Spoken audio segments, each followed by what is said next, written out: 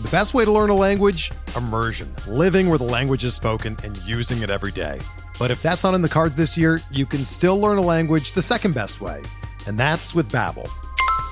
Be a better you in 2024 with Babbel, the science-backed language learning app that actually works. Don't pay hundreds of dollars for private tutors or waste hours on apps that don't really help you speak the language.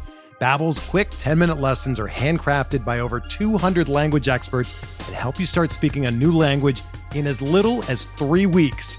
Babbel's designed by real people for real conversations, and their tips and tools are approachable, accessible, rooted in real-life situations, and delivered with conversation-based teaching, so you're ready to practice what you've learned in the real world.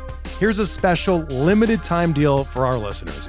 Right now, get up to 60% off your Babbel subscription at babbel.com/Blue Wire.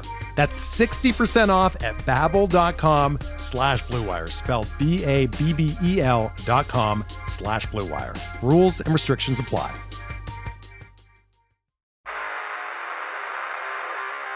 You don't want it. You don't need it, but you're going to get it anyway. The Kevin Sheehan Show. Here's Kevin. Tommy's here. I am here. The show today presented by Window Nation. Call them at 866-90Nation or go to windownation.com. Mention my name. They'll give you a free estimate. You've got nothing to lose. Great offer going on right now from Window Nation. I'll tell you about that in a bit. Washington, they lost the game on Sunday, Tommy. But, man, most of the conversation, you would think they won the game. Are you into moral victories? Yes or no? Well, I'm not into black and white, okay? A loss is not always just a loss. Depends on what we're talking about. It depends. Because I know a lot of black and white conversations we've had where, nope, he's in my book. Let me write it down real quickly. Well, that's personal stuff. Okay, good. I mean, they lost the week before. Is that loss the same as this loss? Nope. Of course not. No, that's fair. You know? Yeah. So in that there's degrees. I mean, what did they accomplish out of this loss? The conversation of the team has changed from the week before. You know, we're not talking about them as an embarrassment anymore. Nobody left Lincoln Financial Field embarrassed over that game last week. And I think the quarterback and the offensive coordinator did a lot to restore their credibility. They accomplished a lot, even though they lost the game. Okay.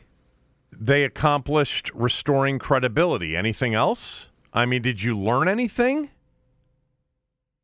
I feel even stronger and better about Sam Howell now than I did in the comeback he led against Denver. I think their play in Philly was more instructive and should make you feel better than their 2 wins.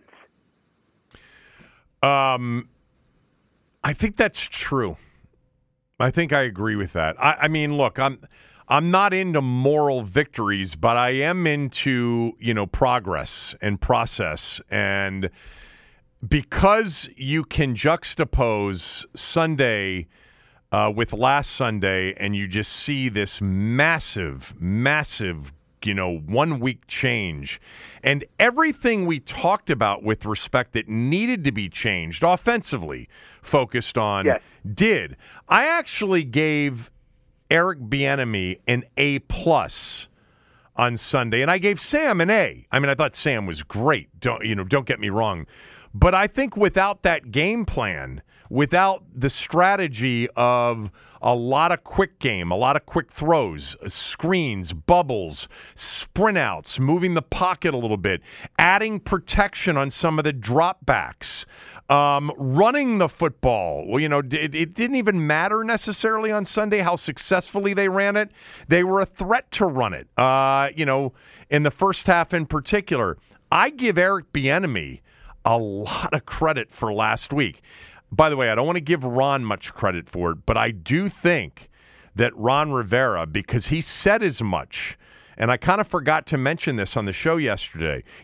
I mentioned last week that there's going to be a sit-down between Ron and EB, Eric Bieniemy, last week, because we heard it in the conversation about we got to make sure that what we're doing, is the right thing before we even get to the players off of the Buffalo game. And so I think Ron Rivera said, we can't continue to expose him this way. Can we at least add some more run potential, some more quick game? I bet you Ron Rivera, again, I think Eric Bieniemy he gets the A+. He developed the game plan. He called the plays. He made it so much easier for him.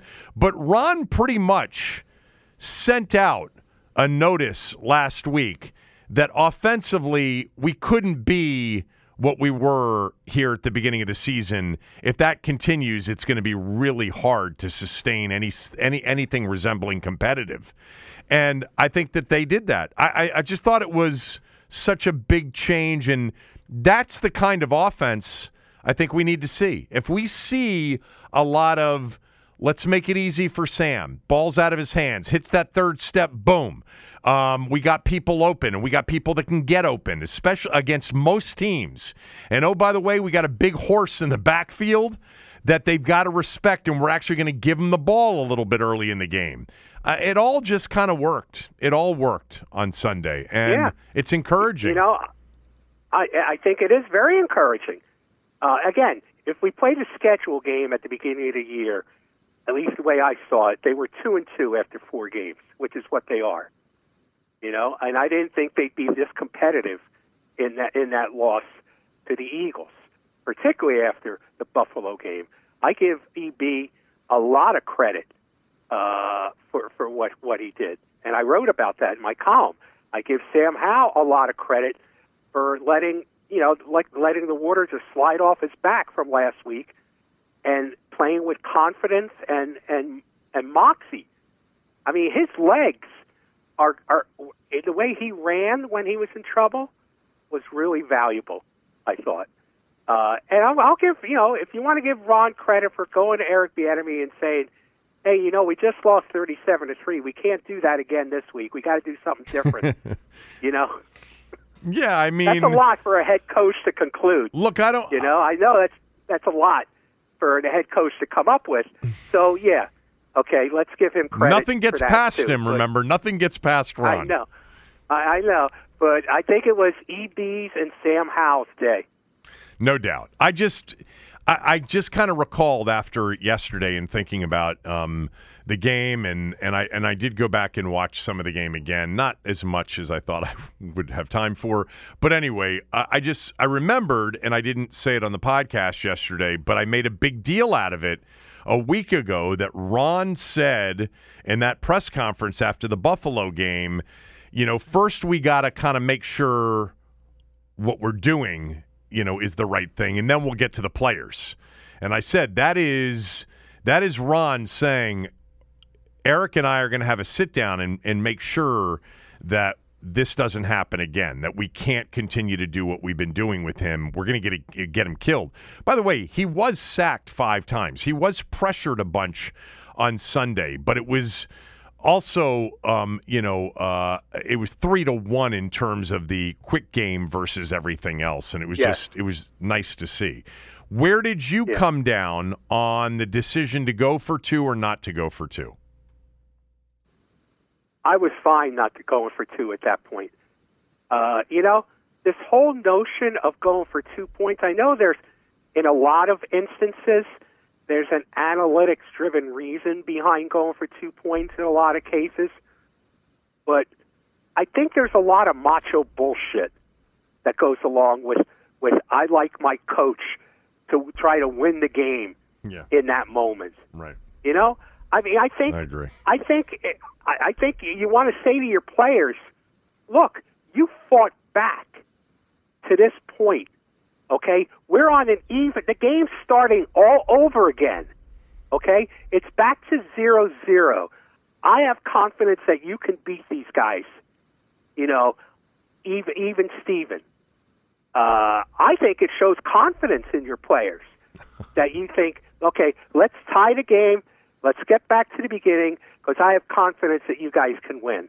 And save for Terry McLaurin catch that was ruled out of bounds, they may have done that. So I have no problem with him not going for 2 in that situation. I think it was the right move to make, and it's just a lot of inane macho bullshit that's going with this. Oh, I like my coach to win in that situation. Win or go home kind of thing. I mean, it's just bullshit. You had fought back to even at the end of regulation time against a team that you were an underdog by 8.5 points. Okay, you were playing with house money at that point. So let's start all over. Let's go head to head again and see how we do. That was my philosophy. So I was just about to say, this is starting to get a little bit concerning to me. It seems like we've agreed too much. In fact, from Grib gave us 5 stars on Apple. I've been listening to you guys forever. I can't believe how much you've grown together and have become one in your opinions. That's from Grib. Don't forget, you can rate us and review us on Apple, Spotify, anywhere else. Apple and Spotify is important. 5 stars if it makes sense for you. That's the nicest thing to do. With a quick 1 to 2 sentence review, it really helps us out. Subscribe and follow us on Apple and Spotify as well. So I'm with you. I didn't have a problem with it. But what you just said there at the end, by the way, I don't think we agree. Tommy and I agree maybe more on things recently, but I think it's a blip. I think we will be right back to disagreeing on a lot of things soon enough, Grib. But in part, it's because they're doing a lot of things right for the first time. Well, I think what you just said, though, at the very end, doesn't connect with a lot of people. I don't want to speak for a lot of people. It didn't connect with me. I think actually, if you really felt that they were kind of lucky to be there because they were the lesser team, then you should think about, taking, one swing on one play. It's when you think you've got a chance to win with multiple plays in an extended game that you go to overtime. But anyway, that aside, my position, Tommy, was I was okay with it too. I explained why yesterday, and I'll net it out for you. First of all, I didn't feel like it was one of those games where they were so much the lesser team and their best chance was on one play. Let's do one play rather than going head-to-head with these guys because they're so much better. I didn't feel that way on Sunday. They had 3 75-yard touchdown drives and a 64-yard touchdown drive. They played at a very high level. It was a high-level game on both teams. Secondly, yes, I did not feel good about a condensed field play. Their success was in space on Sunday, attacking Philadelphia's secondary, and you were giving their secondary a chance to play more even up on a condensed field. Those were my reasons. But I want to read a few tweets because this was a major topic, and this is why when we can talk about games during a season, it's so much better because things like this pop up, and it was a very emotional response on Ron's decision to kick and go to overtime. So this was from Burgundy Mike. Burgundy Mike wrote me on Twitter. You can follow Tommy on Twitter at Tom Lavero, THOM. You can follow me on Twitter at Kevin Sheehan, DC. I was very surprised that this was your take. Pretty lucky to hang with them, really. They were always going to be big favorites in overtime. Strongly believed that the odds to win were much better going for it. It was a 50-50 proposition. John agreed with me. He said, I agree. We saw enough Riverboat Ron last week. Give the boys a chance, and he did. I think he's talking about going for that 4th down in the Buffalo game. From Lewis wrote, reasonable take. I didn't think about it as much as I wished for it right after the Dotson touchdown catch. Guess I was thinking more about if you had told me before the game we've got a 2-point conversion to win it, you'd take it all day long. But as you say, Kevin, with context, they were toe-to-toe. From David on Twitter, we had to go for 2. We had them on the ropes, and they would have choked if we did. And this from J-Rob, if you're okay for not going for 2, then you're okay with them losing. What a gutless coach. Way to show your team. Yeah, way to show your team you believe in them. 31 of 32 coaches would have gone for 2, maybe not Belichick, so I guess he's down to 30 out of 32. So I do love all of this, and let me just begin with this because I covered this a little bit, but not as much as I want to do it right here with you and in follow-up to these tweets. I think this is one of those issues that everybody gets super emotional about, but there's not a clearly wrong or clearly right answer. There are reasonable sides to both of this, although I agree with Tommy, and I'll address the J-Rob tweet in a moment. This idea that, you're gutless if you don't do it, that's ridiculous. That's nonsense to me. In fact, I think you can make the case that you're gutless if you don't send your team into overtime to compete with the other team in a real football game. But I'll get to that in a moment. But I think, here's the problem with everything we discuss, and it can be encapsulated into this 2-point conversion conversation. We don't have any of the vital information to actually really have a strong conviction on any of this. Because these teams, during the week, there are 2 to 3 2-point plays that they have going into a game. Some weeks they feel really good about the plays. Some weeks they're like, these are the best we got, but man, that defense, the way they match up, may not be the game to go for 2 unless we have to. And then, by the way, 3 hours of a football game with new information may change the way they thought at 1 o'clock. Like at 1 o'clock, they've got their plays, this is how they feel, but by 4 o'clock, they may feel differently. Look, I say that understanding we don't have enough information about anything we talk about. But well, that's it. Look, yeah, this is what I've always talked about: the difference between information and knowledge. Right. We don't have the knowledge of what they do. Well, we don't have the information either, but we've never let the lack of it stop us from opining, and we're certainly not going to start now and saying, "Oh, well, we don't have enough information," because we would have no show. But let me get to 2 of the specific tweets. Burgundy Mike, wrote that he was surprised with my take. It was pretty lucky to hang with them, really. They were always going to be the bigger favorites in overtime. I don't know why you would be convinced, Burgundy Mike, that they'd be a big favorite in overtime. They were a big favorite before the game started.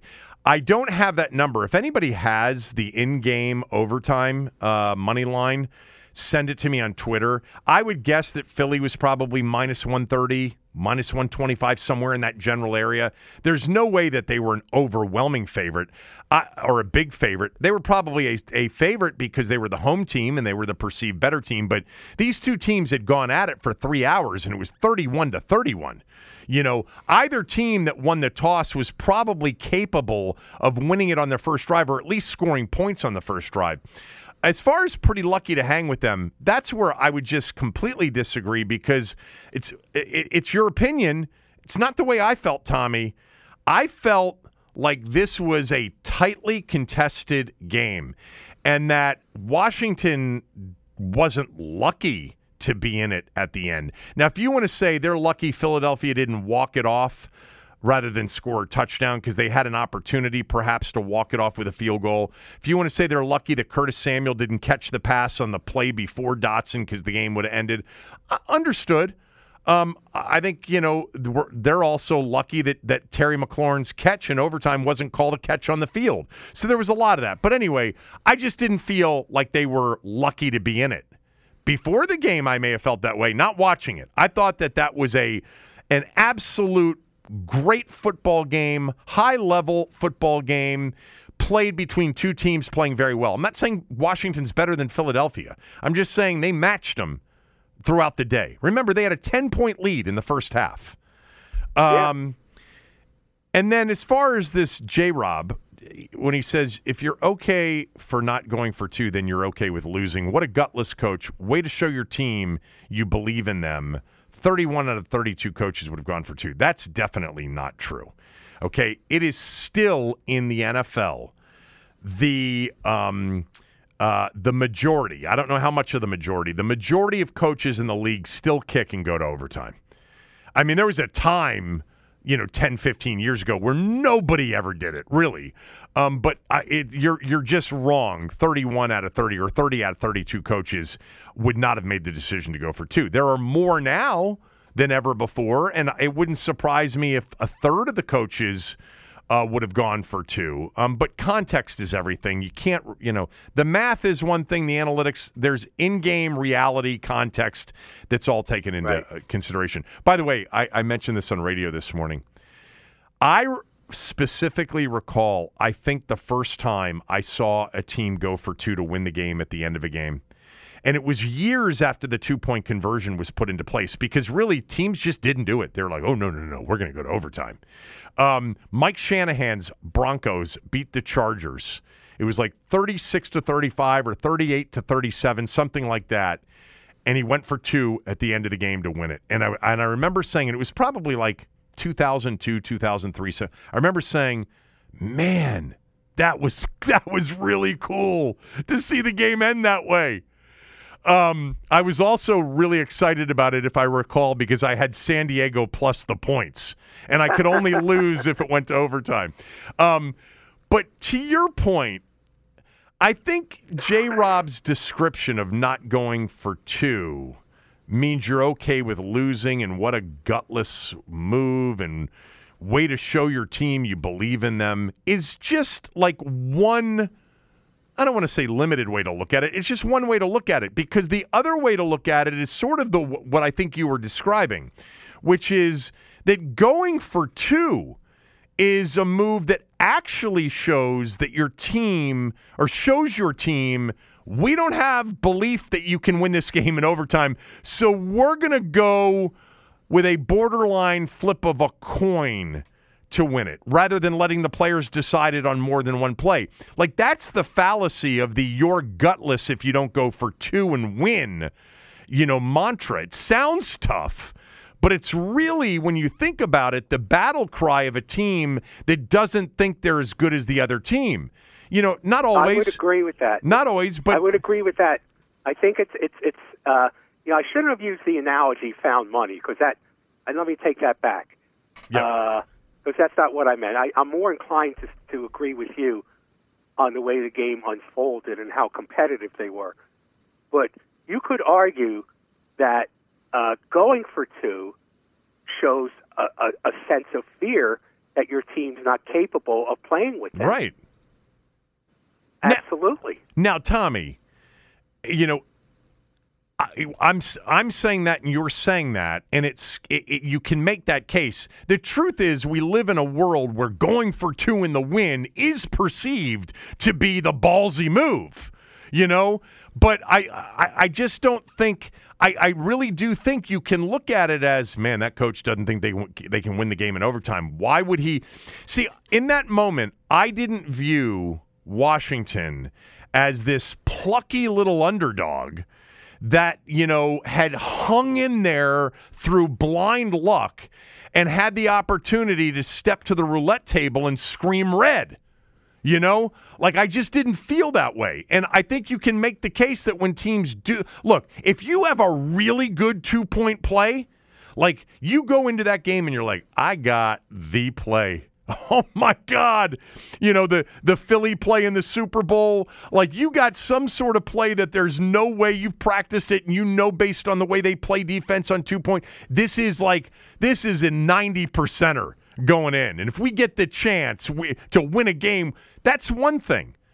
But if you aren't really sure, and the chances, historically are like 48.4% over the last 10 years on 2-point conversions. By the way, somebody sent me a tweet, and I got to find this. It's just, I forget your name. You sent me a tweet that said 2-point conversions to win games at the end of the game are even lower than 48.4%. And you said, I don't have the number, but I've read that before. That wouldn't surprise me, but I don't have that data. But somebody sent that to me. But the point is, there are situations where maybe you feel like it is your best chance to win without suggesting we're not good enough in overtime, but you've got a really good play. But I think you can also make the case that, I don't want to call it cowardly, if you go for 2. That's not what I'm saying. But I think you send a message to your team, we're kicking this MFer, and we're going to overtime because we're the better team and we're going to kick their ass, in overtime. We're not putting this on one play where a flukish, tip of a ball at the line of scrimmage could end it. We're just as good as them, and we can win this game in overtime. Yeah. Anyway. There are no absolutes. There's not an absolute 2-point rule, across the board. It's not a measure of courage or confidence all the time.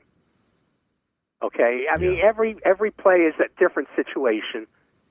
And I just think that, I think what he did was defensible. Me too. Now, I did not like his explanation after the game. I know. He's just... I know, they were tired. We were gassed. I mean... Well, weren't the Eagles gassed, too? Of course. You could say that. And, I mean, it's just, he's not great. And I hate to really crush him because that was a heat of the moment. And you could tell he was really fired up, I think, over the Terry call. And he was, they had just had a battle. This wasn't a beatdown like the week before. They had a legit chance to win that game, and that was a crushing ending to the game. I will say this: in going back and just watching the, I think the play that I'm most frustrated with is that 3rd and 17 in overtime. They came with 6 on the pass rush, but they played 10 to 12 yards deep in coverage, and they just gave up 9 crucial yards way too easily. I think that's a play Jack Del Rio has to be kicking himself over. Now, maybe it wasn't called that way, and maybe they just played it that way. But Cooley said this yesterday. In that situation, you got to be up. You can't give up yards because you're not playing 3rd and 17 not to give up a first down and let him kick the field goal. You don't want him to kick the field goal because it ends the game, or it could potentially end the game. That was a frustrating play, and it followed, by the way, a horrible intentional grounding call against Philadelphia because he was not in trouble in the pocket. That was a miscommunication with the receiver. But whatever. That was the one play in going back that I really think they are kicking themselves over. He played it aggressively in that he sent 2 extra pass rushers. He was like, we're going to make him make a quick decision and throw it and hopefully throw it incomplete. But he didn't back that up with better coverage. He backed it up with soft coverage. And Jalen Hurts was awesome on Sunday. I thought he was great. I thought the Eagles were really good on Sunday. I thought it was their best game. And I've seen all of their games this year because all of them have been standalone national television games leading into this game. I thought by far and away that was their best offensive game. And I hate to say this because I don't like the Eagles and I can't stand the Eagles fan base. I'm just a big Jalen Hurts fan. I was at Bama. I was at Oklahoma. I was when he got it going 2 years ago when he got the opportunity. There's something about him that just reeks of winner and leader. And I hated that he played well Sunday, but they got a good team. And Washington did go toe-to-toe with them. They went toe-to-toe.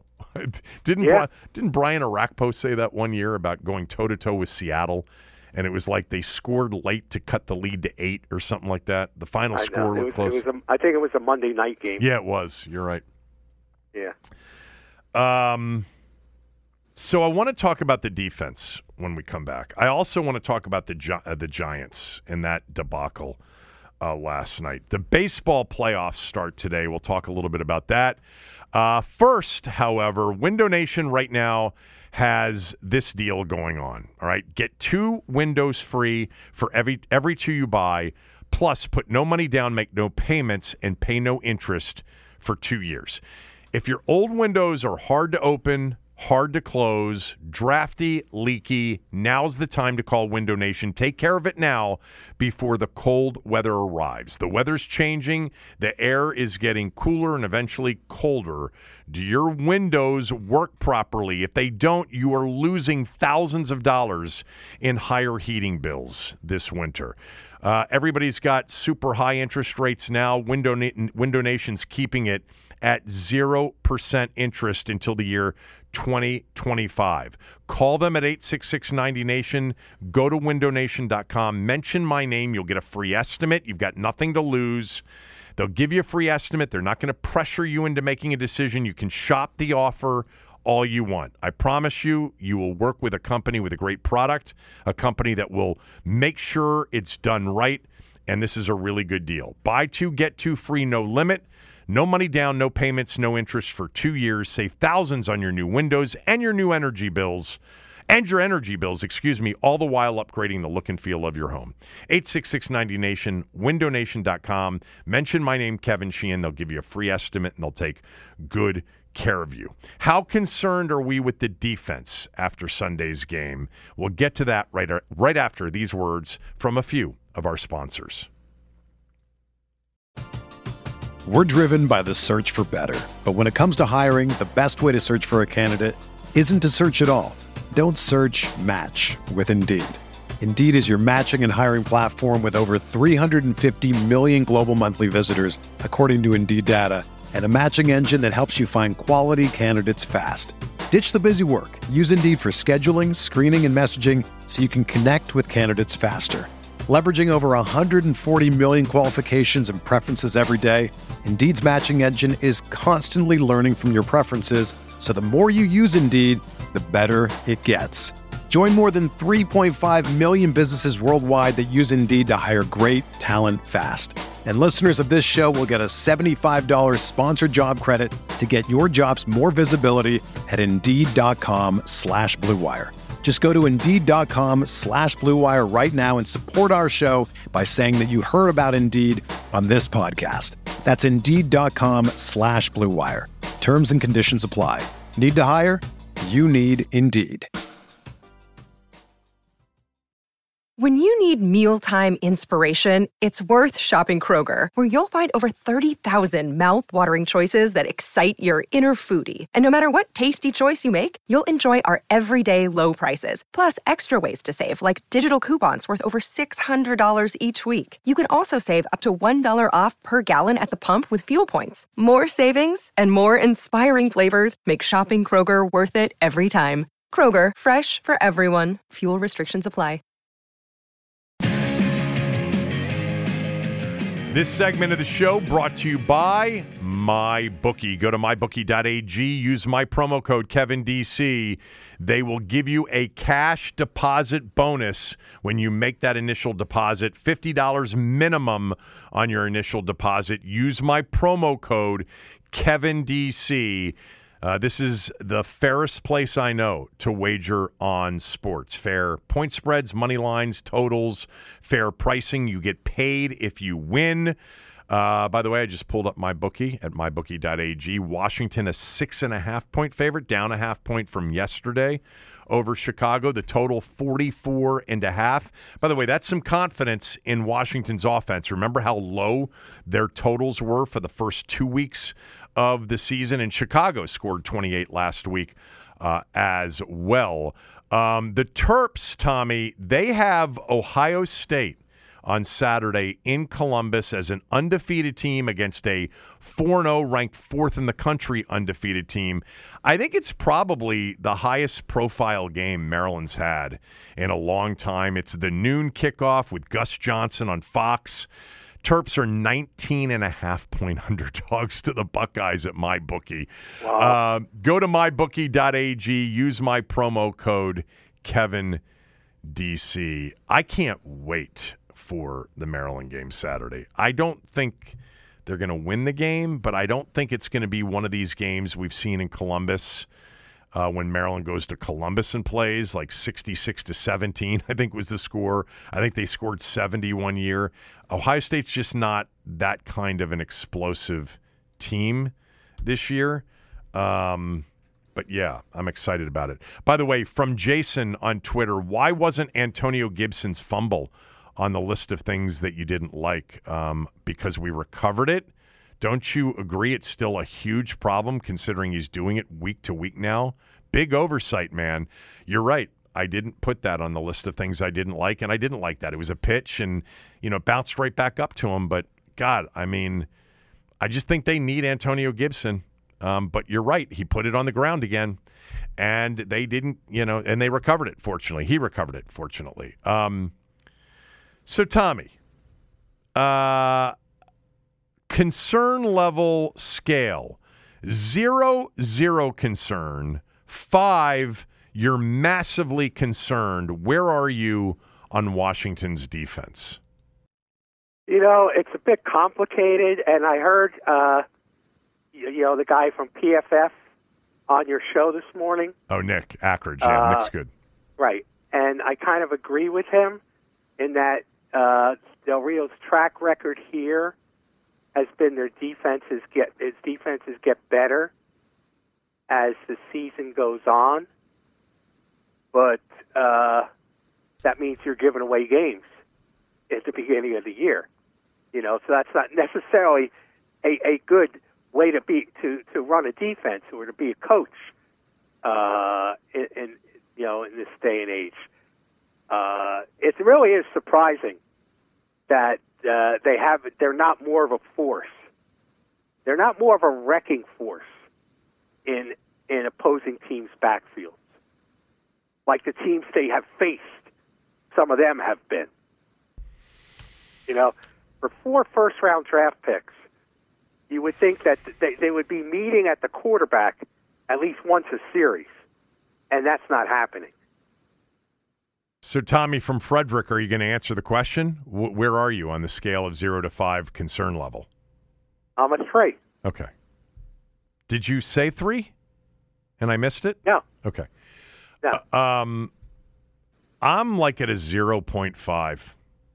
I'm just not that concerned. I understand the argument that, they should be wrecking games more. Look, those are elite defenses that do that. San Francisco, their defense does that. They're the one that does it more than any other. Cleveland's defense can do that. There are a few of them in the league. Philly's defense, I don't know. I think they're kind of weak on the back end. But Washington's defense, coming into this year, I said this is another top 10 defense. However, I did, as some of you have pointed out, I did say if Chase Young is the Chase Young we thought he was when they drafted him, you could potentially have now a total game-wrecking player, a Nick Bosa type, a Myles Garrett type, a T.J. Watt type, somebody who that has to be game planned for, and now all of a sudden everybody else gets freed up, et cetera, et cetera. We haven't seen that. We've seen Chase Young have some moments. Look, he's looked better than I think a lot of people thought he would look. I think there's still some concerns about him in the building with respect to the scheme, but you can't argue with some of the pressures he's gotten. He had multiple pressures and another sack on Sunday. But I still think this is going to end up being a top 10 defense. The idea that Del Rio's defenses start slowly and then pick up, I guess, remember last year, in 2022, they ended up playing 2 teams. We didn't know it at the time, but Jacksonville and Detroit ended up being outstanding offensive football teams, and they played those 2 teams in the opener. In 2021, they had the Chargers that they opened up with. Buffalo was in week 3. So they had some big-time offensive, that whole season they did, some big-time offensive teams.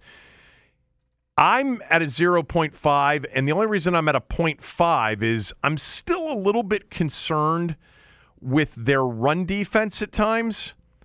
And I think Sunday exposed them a little bit on the back end. I know that, and I mentioned Benjamin St-Juste on the list of things that I kind of liked. I thought that he was good in the secondary, and I thought the pass rush was decent at times, especially in the first half. But it was a rough day for the rookie Emmanuel Forbes. You mentioned it, Nick Ackridge from PFF was on the radio show. He had a very low grade. They really attacked him as they do a lot of rookie corners. I think the bigger issue here is they just played Buffalo and Philadelphia. And Josh Allen and the Bills just destroyed Miami on Sunday, by the way. All right? They destroyed Miami. Josh Allen was 21 of 25. He had a perfect passer rating against a Dolphins defense that is pretty good. They just faced the best offensive line, you could argue, in football in Philadelphia on their home field with maybe one of the best receiving corps and a really good quarterback. And the Buffalo game was misleading. Those of you that have said you can't give up 30-plus points in 3 straight games and call yourself a good defense, well, they haven't. They haven't. Buffalo scored on defense. The offense turned the ball over people 5 times last week. Buffalo scored on defense, and they were set up for scores multiple times. Arizona scored 16, but they in the game as a team, but they had a defensive touchdown in that game too, and another touchdown they had on another score was a field goal after a turnover where they drove all of 1 yard. The defense won the opener, period. Without the defense in the opener, they lose that game. The defense gave up a lot against Denver early, no doubt. And then Jamin Davis completely changed the game on one play, and the defense dominated the rest of the way except for the Hail Mary. Yes. Buffalo with 5 turnovers had 16 points going into the fourth quarter. Sunday was different. Sunday, they got off the field on 3rd down, okay, much better than they did against Buffalo. And I'm not suggesting that they played great against Buffalo. I didn't say that. But they were not the problem against Buffalo. The offense was. The 9 sacks and the 5 turnovers were the problem against Buffalo. Sunday, the issue was the explosives in particular against Philadelphia. And I thought that, and for those of you that want to say, look, if you're a great defense, you get to the quarterback and you sack him. Well, they did sack Hurts 3 times in the game. But that you have game-changing plays. You have takeaways. I can't disagree with that. They're not an elite defense, but I do think they're a really good defense and a top 10 defense, and I think they'll prove that over the course of the year. I think a lot of it has to do, the current feeling is the 2 teams they just faced. And we'll see what happens against Chicago, Atlanta, and New York in the next 3. Because when you look at the next 3, and I hate doing this because you don't know what it's going to look like when you get there, but we're close enough to there. Before the season started, they were only projected to be a favorite in one of these 3 games against Chicago, Atlanta, and New York. Now they're projected to be favored in all 3 games. Yeah. And none of the 3 are good offensively. If you played a schedule game, they're set up to be 5-2 after 3 weeks. Woo! I'd be thrilled if they were 5-2. I wouldn't wager on 5-2. Tommy, I think Thursday night's a bit of a trap. I'm concerned about Thursday night. Yep, I am. And at the same time, I actually think in some ways it's a pretty good matchup for them. Like, I can't see – this should be another good offensive game. But Chicago's got 2 total sacks on the year. I think somebody sent that to me earlier. I didn't look it up. I can look it up right now to make sure. They have been bludgeoned by teams here to the tune of 38, 27, 41, and 31 points. They have lost 14 regular season games in a row. I didn't realize that until this morning. They've not won since last November in a game. I think it's last November. They beat the Patriots in a Monday night game. They had a bunch of turnovers, and they won the game. I mean, they stink. Yes, they do. They have 2 sacks defensively. And yet, Justin Fields just played the best 3 quarters of the season. He was 96% completion percentage, 300 yards passing, and 4 touchdowns through 3 quarters. Yes, against that Denver defense. Understood what the Denver defense is. We now know one of the reasons we were able to explode for 35 points in 2.5 quarters against them. But Justin Fields is a dangerous quarterback. And they've got more weapons than they had a year ago. But I do think offensively this should be a good game. Stop it. What? They're going to roll over them. Well, It's going to be a festival at FedEx Field Thursday night. Party, baby. Is this a must-win? Well, it's a must-not-lose. How's that? This morning, Denton asked me... If they lose to the Bears, then the conversation changes again. Denton, my producer, right before the show said, do you want to do something about this being a must-win? And I said, nah, not yet. I mean, we can do something like that on Thursday. But I did say on the show today that it kind of feels like a must-win. Not in the same way Arizona did, because I think Arizona was more about you want to keep everybody invested and paying attention to the first season without Dan, and it would have really felt like a pin pricked a big balloon if they had lost Arizona. This one is actually more of a must-win kind of a game for the right reasons, meaning that they're 2-2, and there's a feeling that they're capable of being a pretty good team this year and capable of contending for an NFC playoff spot. And this is the kind of game that if you lose, you may be looking back on it in January and say, oh my God, how did we lose to that team, Chicago, that went 4-13? How was one of their 4 or 5 wins against us, and it cost us a playoff berth? Just kind of like the Cleveland game was last year. Cleveland was different. They were a better team than Chicago appears to be right now. But this is, they only play 17 of them. They count a lot more than they do in other sports. You got them at home. You got them on a short week. They haven't won. They'll be desperate. They played their best game. I understand that. But so did Washington. But I don't know. I feel like this is a tricky, tricky spot for them. I don't think it's tricky. I can tell you this. I tell you what. Yeah. It's must not lose, because if I have them 5-2 in the 3 games in their next 3 games, I only have them winning 3 or 4 tops of the rest of the games.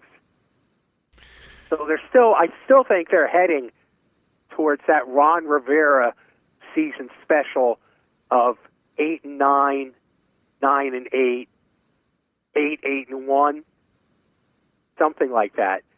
But this is not. They're not going to lose against the Bears. Okay.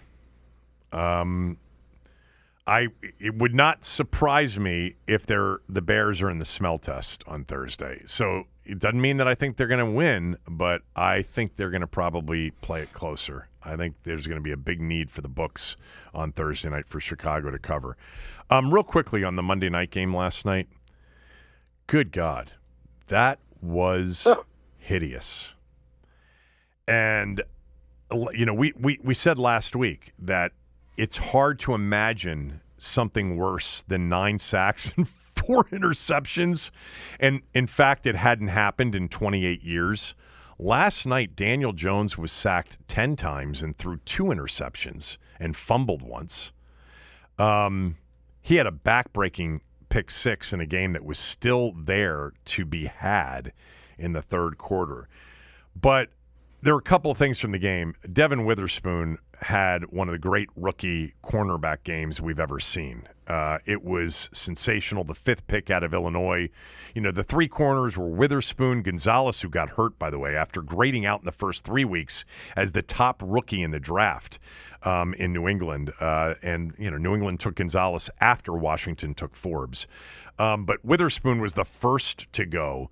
And he ended up with 2 sacks, a pick 6, and a forced fumble in the game. That's about as good as you can do it. And he had a couple of big tackles, too, in the game. That was one of the... Did you see the video of Brian Dable? Yeah, with Daniel throwing Jones. His tablet at Daniel Jones? Yeah. That was not a good look. He was disgusted. No. So that leads me to this. I don't think I've ever and I shouldn't say of course I have, I'm sure at some point. In recent years, I don't think I've ever seen a worse performance by an offensive line in an NFL game. And not only that, I would add to that, I don't know that I've ever seen a combination of worse offensive line play with worse play calling. They didn't, by my count, they didn't run a screen until the fourth quarter. And Daniel Jones had no chance in that game. No, he didn't. None. Now, their best, he really didn't. Their two best players were out. Andrew Thomas, their left tackle, and Saquon Barkley is rather important to that team. They were out, but they also lost their starting center early in the game. The kid from Minnesota, who we talked about before the draft, that they took in the second round, I think it was, third round, and is starting and is good. They lost their left guard. Daniel Jones had no chance. The only chance the Giants had to generating any kind of offense actually was Daniel Jones. He rushed for 66 yards, and every throw he made was under duress or on the run, and he still threw for over 200 yards and was 27 of 34. I just can't believe that Brian Daboll or Mike Kafka, whoever it is who was calling plays in New York, didn't call more screens and more quick game. Like, it's the exact same thing that happened to Sam last week, except Sam, a lot of those sacks were on Sam. I don't think a lot of maybe three, I don't know. You want to do the FAULT sack game with Daniel Jones? I don't think you do. But from my vantage point, watching on TV, I can't remember watching a game in which a quarterback had so little chance than Daniel Jones had. No, that was an offensive line issue right there. I'll exit that game with this. I still am a Daniel Jones guy. I think that Daniel Jones can play. I think he proved that last year. I think if you put him on he's not elite. He's not, again, I think he is a bona fide top half of the league starting quarterback in the NFL, and on the right kind of a team, which they had last year with Saquon Barkley healthy and an improved offensive line. And by the way, they didn't have any receivers last year. They had none. I still believe Daniel Jones can play, but my God, last night was ugly. Then right now, Daniel Jones for Sam Howell, straight up. Yes. You do it? Yes. 100%. Wow. I would. That took some guts. Well, not really. I don't think it took much guts. I mean, I know a lot of people listening are going to think, "Oh, you're insane. You're whatever." No, I'll take the 6'5", 230-pound dude who has already proven he can do it at a high level at times. He has not been consistent, and he has had some awful games that have been his fault. I understand that. Last year, I saw the guy that, the people that really love Daniel Jones coming out. And by the way, this team liked Daniel Jones.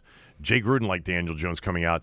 But last year, I saw a guy that you could win with. And they did. I mean, they won a playoff game. They went to the playoffs. They won a playoff game. And this year, they have been decimated by injuries here early in the year.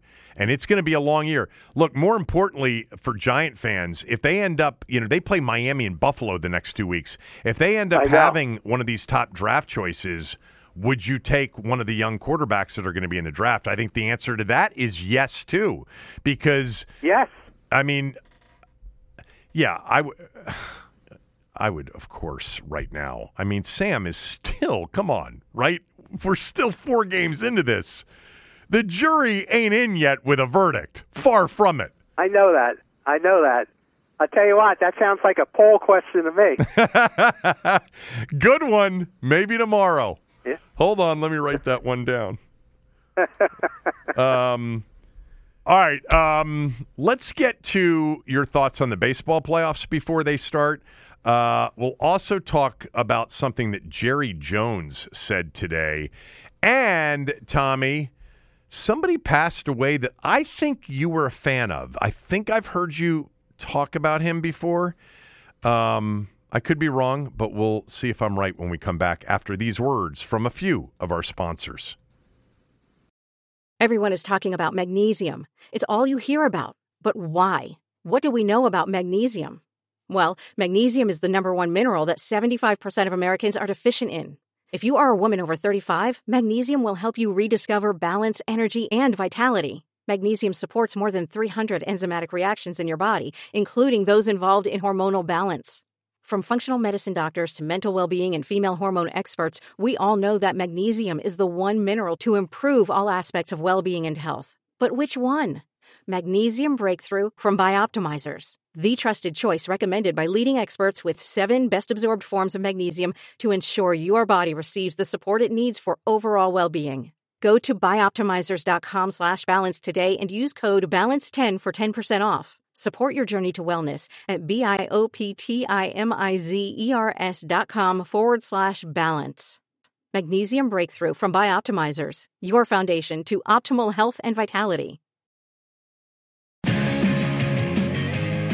Tommy, on this beautiful fall day, would it be a good idea to go down to Shelley's for some lunch and some baseball playoff games?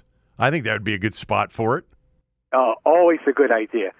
Always a good idea. If you're not a baseball fan, you can sit outside on their beautiful sidewalk seating area and watch all the people sweating and grunting, walking by, missing out on a good time, or you can go inside and later on watch the baseball games. Here's what else it is. It's also the beginning of the festive season where people start throwing parties, as Christmas approaches. And Shelley's Back Room is a great place to host parties. They can host groups of 10 to 250 people, from cocktail receptions to sit-down dinners.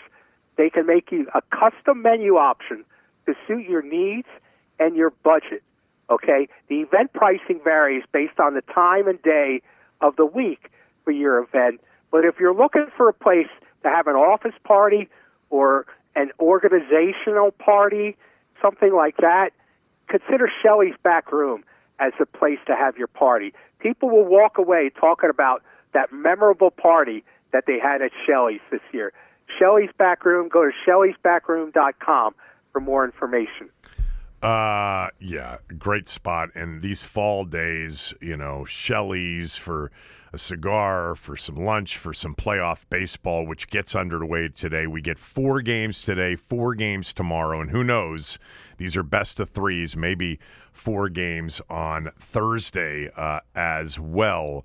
So in these first round best of 3 wild card series matchups, the Brewers are pretty sizable favorites over Arizona. Philly's a sizable favorite over Miami. Tampa is a favorite over Texas. And where's the Minnesota-Toronto series? Yeah. That one looks like kind of a toss-up for the series. Any upsets here? Of course, these things happen in Major League Baseball playoff short series. But is there a team coming out of this best of 3 that you like to make noise the rest of the month? I like the Marlins. You do? I mean, I think I like the Marlins against the Phillies. I think they've got some good young pitching, and they've got the Phillies are the veteran team. They've been there before, and normally that typically helps a team in the playoffs. But the Marlins might not be aware that they're not supposed to beat the Phillies yet. I kind of like the way the Marlins have been playing. And if I were to pick one upset, it would be the Marlins. It wouldn't surprise me if the Diamondbacks upset the Brewers as well. The other games, I would take the Twins and the Rays in the other 2, wild cards. That would set up Tampa and Baltimore right in the next round. That would be a hell of a best of 5. By the way, longest which would start on Saturday. Yeah, the longest shot for the World Series odds. At MyBookie, the Marlins are the longest shot at plus 3,600, and then the Diamondbacks at plus 3,400 to win the World Series. Not talking about winning this best of 3. What's your World Series matchup, and who wins it? World Series matchup? I'm going to say, it's hard not to pick the Braves. As much as I'd like to pick the Dodgers, it's hard not to pick the Braves in this, and I'm going to pick the Braves and the Astros. Braves. I'd like to pick the Orioles, but the Astros act as if it's their birthright to go to the World Series. Well, they've been to a few of them here recently. Yeah. So, but it wouldn't surprise me if the Orioles wound up there as well. But you've got the Braves over the Astros. Yes. Okay. I don't really have a strong feeling. I love wagering on baseball playoffs this time of year. Love it.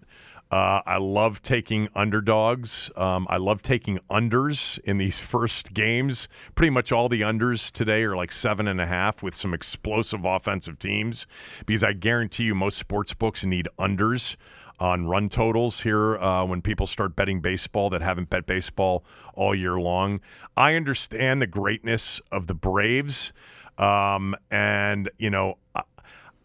then again, I really think Philadelphia offensively is so explosive. It would not surprise me if Philadelphia ends up back in the World Series.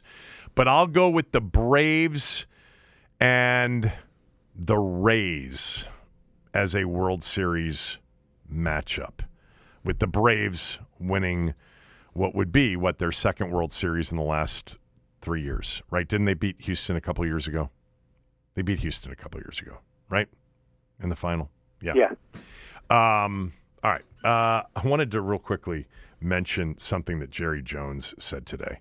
Jerry Jones, talking as he does as the owner on 105.3 The Fan in Dallas, said that the game Sunday night against the 49ers is a measuring stick game, and it is the road to the Super Bowl. It runs through San Francisco. Now, the reason I picked this out is if you're the Eagles and you're an Eagles fan, they're the defending NFC champions. They're also the defending NFC East champs.